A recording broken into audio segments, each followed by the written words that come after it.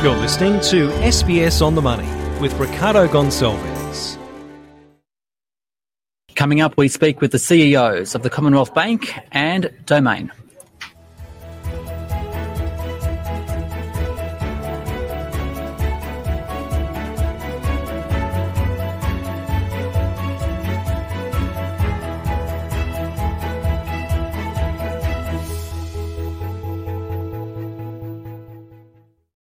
Hi everyone, it's your daily 10-minute business and finance news wrap for this Wednesday, the 14th of February 2024. It's Valentine's Day. We'll speak with James Gerrish from Shaw & Partners later in the show to see what happened on the share market today, including the reaction to the stronger-than-expected inflation report out of the US. But first, profit reporting season rolls on in Australia, and the Commonwealth Bank posted a 3% fall in half-year cash profit to $5 billion. But margins are being squeezed from tougher competition in deposits and home loans. For more, I spoke with its CEO, Matt Comyn. Matt, your economists see 3 rate cuts this year and another 3 next year. That's more than many other economists out there. So what are you seeing in the economy that others aren't, and what worries you about the economic outlook? Thanks very much, Ricardo. Well, I guess a couple of things. Clearly, the last few years have taught us that economic forecasting is a difficult game, and we can see the uncertainty associated with rate cuts. I think there's a lot of speculation and expectation, understandably, that rates will come down in many markets around the world. It's going to absolutely be data dependent. And so I think the RBA has done a very good job of clearly articulating what they'll be looking for in terms of returning to the target band of inflation. Obviously, a close eye on unemployment, and the jobs numbers will be out tomorrow. And so, look, we do anticipate that there may be a rate cut before the end of this calendar year. But there's a lot of, I think, economic data. We've seen some data which was unexpected in the US overnight, and just gives you a sense of the uncertainty. I mean, fundamentally, we think the year ahead will be challenging for many of our customers, but we're absolutely here to be able to help and support them, and that's what we're focused on. We know that interest rate rises have a lagged effect, so to what extent are you worried about an expected uptick in arrears and impairments, and what does it mean for homeowners? That's a very good point, and to illustrate that, the November rate hike would actually start to flow through for mortgage customers across all of the banks basically in this month. And so it gives you, as you said, it gives you a sense of the lag effect. We've seen a slight increase in the number of customers who are behind on their repayments, but it's still much lower than it was pre-COVID. We expect that will continue to tick up over the course of the year. But also, I think importantly, we're also very conscious that even though many of our customers, or almost all of our customers, are making their repayments, there's varying degrees of difficulty. When you have such a big increase in interest rates across the economy and there's broader pressures from higher prices and cost of living, we can see and we hear that directly from our customers. And so there's a number of things that we've worked on to make sure we're here to help and support our customers through this time. And fundamentally, we remain optimistic about the long-term prospects for Australia. One of my favourite charts on your presentation today was that on the generational divide, that young people are more affected by rate rises than those that are older. So what kind of issues does this bring, and how can you address it? Well, the first part, a few things that we see. Firstly, younger customers, this makes perfect sense. They tend to have less savings, less sort of financial buffers. What we're also seeing in terms of spend, in one of the slides that you're referring to, we split out between essential and discretionary. A much higher proportion of younger customers we're seeing is essential. There's not as much discretionary as there is for some of our older customers. I'd say first and foremost what's on people's minds is clearly just cost of living, higher prices. Inflation hurts everybody.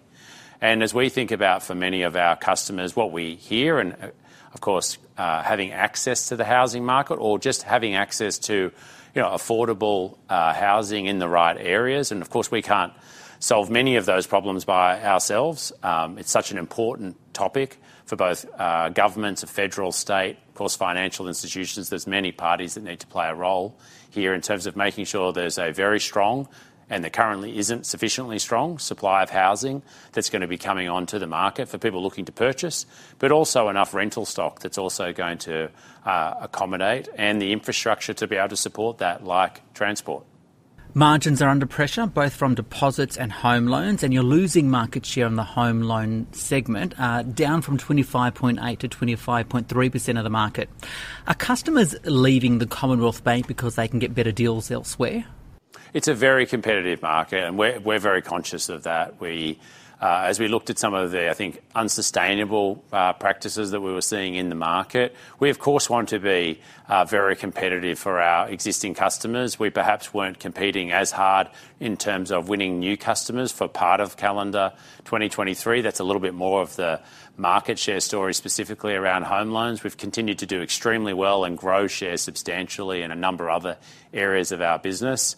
We're focused on making sure that we're banking our customers holistically, to have their main relationship with them through the various life stages, and that's of critical importance to us strategically. Given your flexible approach to work, I'm keen to get an update on the proportion of workers who are working from home and your take on the government's latest IR changes, especially the right to disconnect. Well, a couple of things. Hybrid working, we believe, is going to be an important feature of our workplaces for many years to come. As you probably know, we communicated consistently for several years that we have a general expectation that people will still be coming into the office about 50% of the time. We've seen those sorts of numbers be reached. And so we're trying to get the balance right between what's in the best interest of our customers, people's development, career prospects, as well as being able to balance other factors. And so that'll be a continuing, basis of discussion between us and all of our people. And then secondly, specifically as it relates to the right to disconnect, for a long time, we've had very clear policies around making sure we're looking after our people's physical and mental well-being. It's, of course, really important, helps them do a great job looking after our customers. And then specifically, I think legislation like that should apply quite differently. I think most people would understand that we're a 24/7 business. Our services, particularly a lot of our technology, has to be operating all of the time. I think there should be a very different expectation on a customer service specialist in branch versus a cyber expert after hours or a senior executive there'd be a reasonable expectation that they will be available. And I think that reasonableness is an important aspect to make sure we get the balance right between flexibility and, of course, well-being. Finally, what do you see as the next big thing in tech or AI? Well, there's a couple of things that we're working on. I think technology and specifically around some of the developments in AI, as you mentioned, I think will be a feature across many industries for the next few years. One of the things we're hoping to bring to market in the first half of this calendar year will be a CommBank Copilot to be able to help our customers both with any information they might like or need, hopefully be able to provide some useful advice and feedback on spend patterns. It's really part of our investment to make sure that we're providing the best insights and value to our customers to help them manage their money simply and safely. That's Matt Comyn there from the Commonwealth Bank. Now, Market Day on the SBS On The Money podcast. To the Australian share market now, which did fall. The S&P ASX 200 down 0.74%, 7,547. It follows some hotter than expected inflation numbers out of the US overnight. I spoke with James Gerrish from Shaw & Partners for more, but first asked him about the Commonwealth Bank numbers.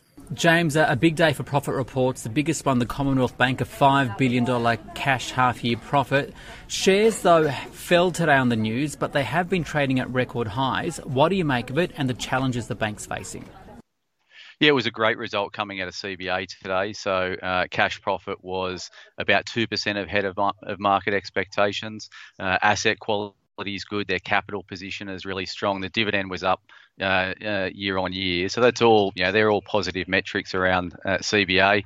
One thing I'd call out is cash profits were still down 3% on the period. So when you get cash earnings down, but dividends up. That doesn't last forever. The other things around net interest margins, so there's still a little bit of pressure in terms of their margins, more so now from the deposit side, the funding side, as opposed to the mortgage side, the lending side. So in the second half 23, it was all around competition in the mortgage market. We're now seeing a lot more competition in the deposit side. So that's keeping some pressure on NIMs. And as you rightly point out, stock at all-time highs. It had to be a good result today. It was a good result today. The broader market's probably a little bit weak, and that's dragging down CBA share price as a result. As I mentioned, a big day for profits. What else have you been keeping your eye on? Yeah, I was interested to read through the Dexus numbers today as well. They're obviously Australia's largest office landlord. They produced some really good numbers for the first half. They're ahead of market expectations. They've guided for the full year to be in line with market expectations. The thing I'd highlight is around the decline in the value of their assets, their NTA. So they've guided to a decline of 7.7% for the half. The market's still pricing their shares at a 20-odd% discount to NTA. So there's a lot of negativity already baked into these valuations of real estate investment trusts, particularly those focused on the office side. So that to me was a better result than perhaps feared. And the stock price is down, and I'm a little bit surprised that it's down as it's down 1.4% against a wider backdrop of weakness across the board. What's profit reporting season so far telling you about the way businesses have been managing costs in an inflation environment and the economic outlook? I think it tells you they're doing a great job. I mean, we've seen obviously a huge uplift in inflation over the past 12 months. That is easing now. But companies I'd highlight would be, JB Hi-Fi would be an example. Nick Scali is an example where margins are under a little bit of pressure still, but they're better than they could have been. So they're managing the cost side of things well. They had to because of those inflationary pressures that were really evident over the past 12 months, but they're coming out the other side. So, we've had a better economic outcome here in Australia than perhaps feared 12 months ago, and companies are benefiting from that, and we're seeing that through the reporting season. The other thing I'd highlight, Ricardo, is just around market positioning. There's a lot of stocks out there where investors have been really favourable on, really bullishly positioned, and unless they meet their numbers, they're getting hit pretty hard, and that's been one of the themes as well this reporting season. As you mentioned, inflation is starting to moderate, but overnight we saw inflation come in a bit stronger than expected in the US at 3.1% annually. The Australian share market took a hit, the Australian dollar took a hit as a result. What's this likely to mean for interest rate expectations both globally and here in Australia, and what's the general mood of the market? So there's been a shift in probably more in the last couple of weeks in terms of global interest rates. Jerome Powell, Fed chair over in the US, has sort of downplayed expectations around interest rate cuts over in the US. So in December of 23, there was 5 to 6 rate cuts priced into the US market. Leading into last night's number, there was sort of 4 to 5 cuts expected. Now the market pricing is around 3 to 4 cuts, so there's about 3.5 cuts priced into the market, and the first cut is not priced until May of this year. So it was going to be interest rates are expected to be down earlier than that. In Australia, we're expecting sort of 2 interest rate cuts this year. That's ratcheted back to a shade over 1. And we're not expecting our first cut until September. So there has been a marked change in terms of market positioning around interest rates. That's James Gerrish there from Shaw and Partners. Finally, another profit result coming out today came from Domain. Earnings before interest and tax rising 41.6% to $47.5 million for the half year. And that follows what's being called a normalisation of listings. For more, here's its CEO, Jason Pellegrino. Property market is in an interesting point. It's coming off very poor listing volumes, an environment where there was the shock and awe of rapid interest rate rises caused both buyers and sellers to pause because they weren't sure what was happening. We had conflicting messages from government, from the RBA. We had, the rise of geopolitical conflicts overseas, rapid rise of interest rates across the world in the US and the UK. And so people just decided to sit still. However, the vast majority of property transactions in Australia are driven by people wanting to buy and sell homes, not investments, but homes, which means that's driven by demographics, births, deaths, marriages, divorces, and the like. And that doesn't change. So people were sitting on the sidelines, but they were sitting on the sidelines temporarily.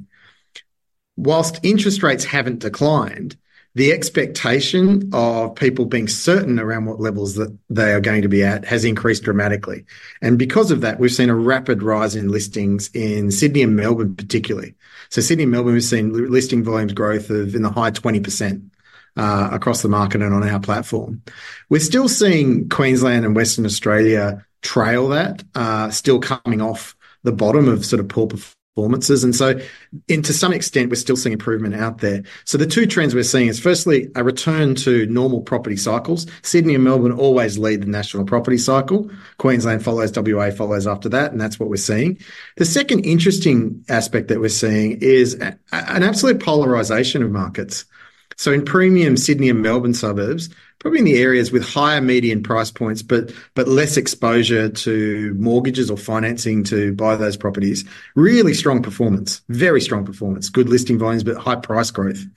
At the other end of the spectrum, we're seeing some challenging market environments from a price perspective, from a volume perspective, outside of Sydney and Melbourne, regional New South Wales, regional Victoria, Queensland particularly.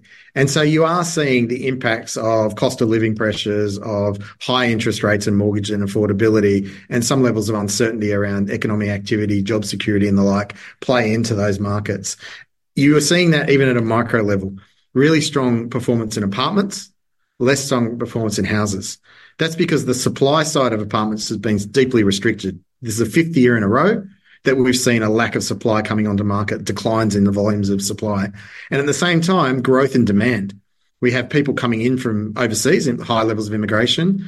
We have a rental crisis. Lack of availability in stock is driving some people who were renting in to look to buy. And we're actually seeing affordability drive people who were previously looking at a house or a detached house, having to sort of adjust their expectations and start looking at apartments at a lower price point. So you are seeing these really interesting economic trends, which we're observing across the country, play out in the property market as well. Jason Pellegrino there, CEO of Domain. This SBS On The Money stream is provided for informational purposes only.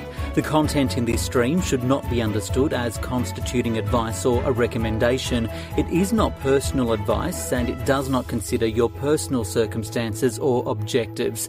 You should contact a licensed professional before making any financial decision.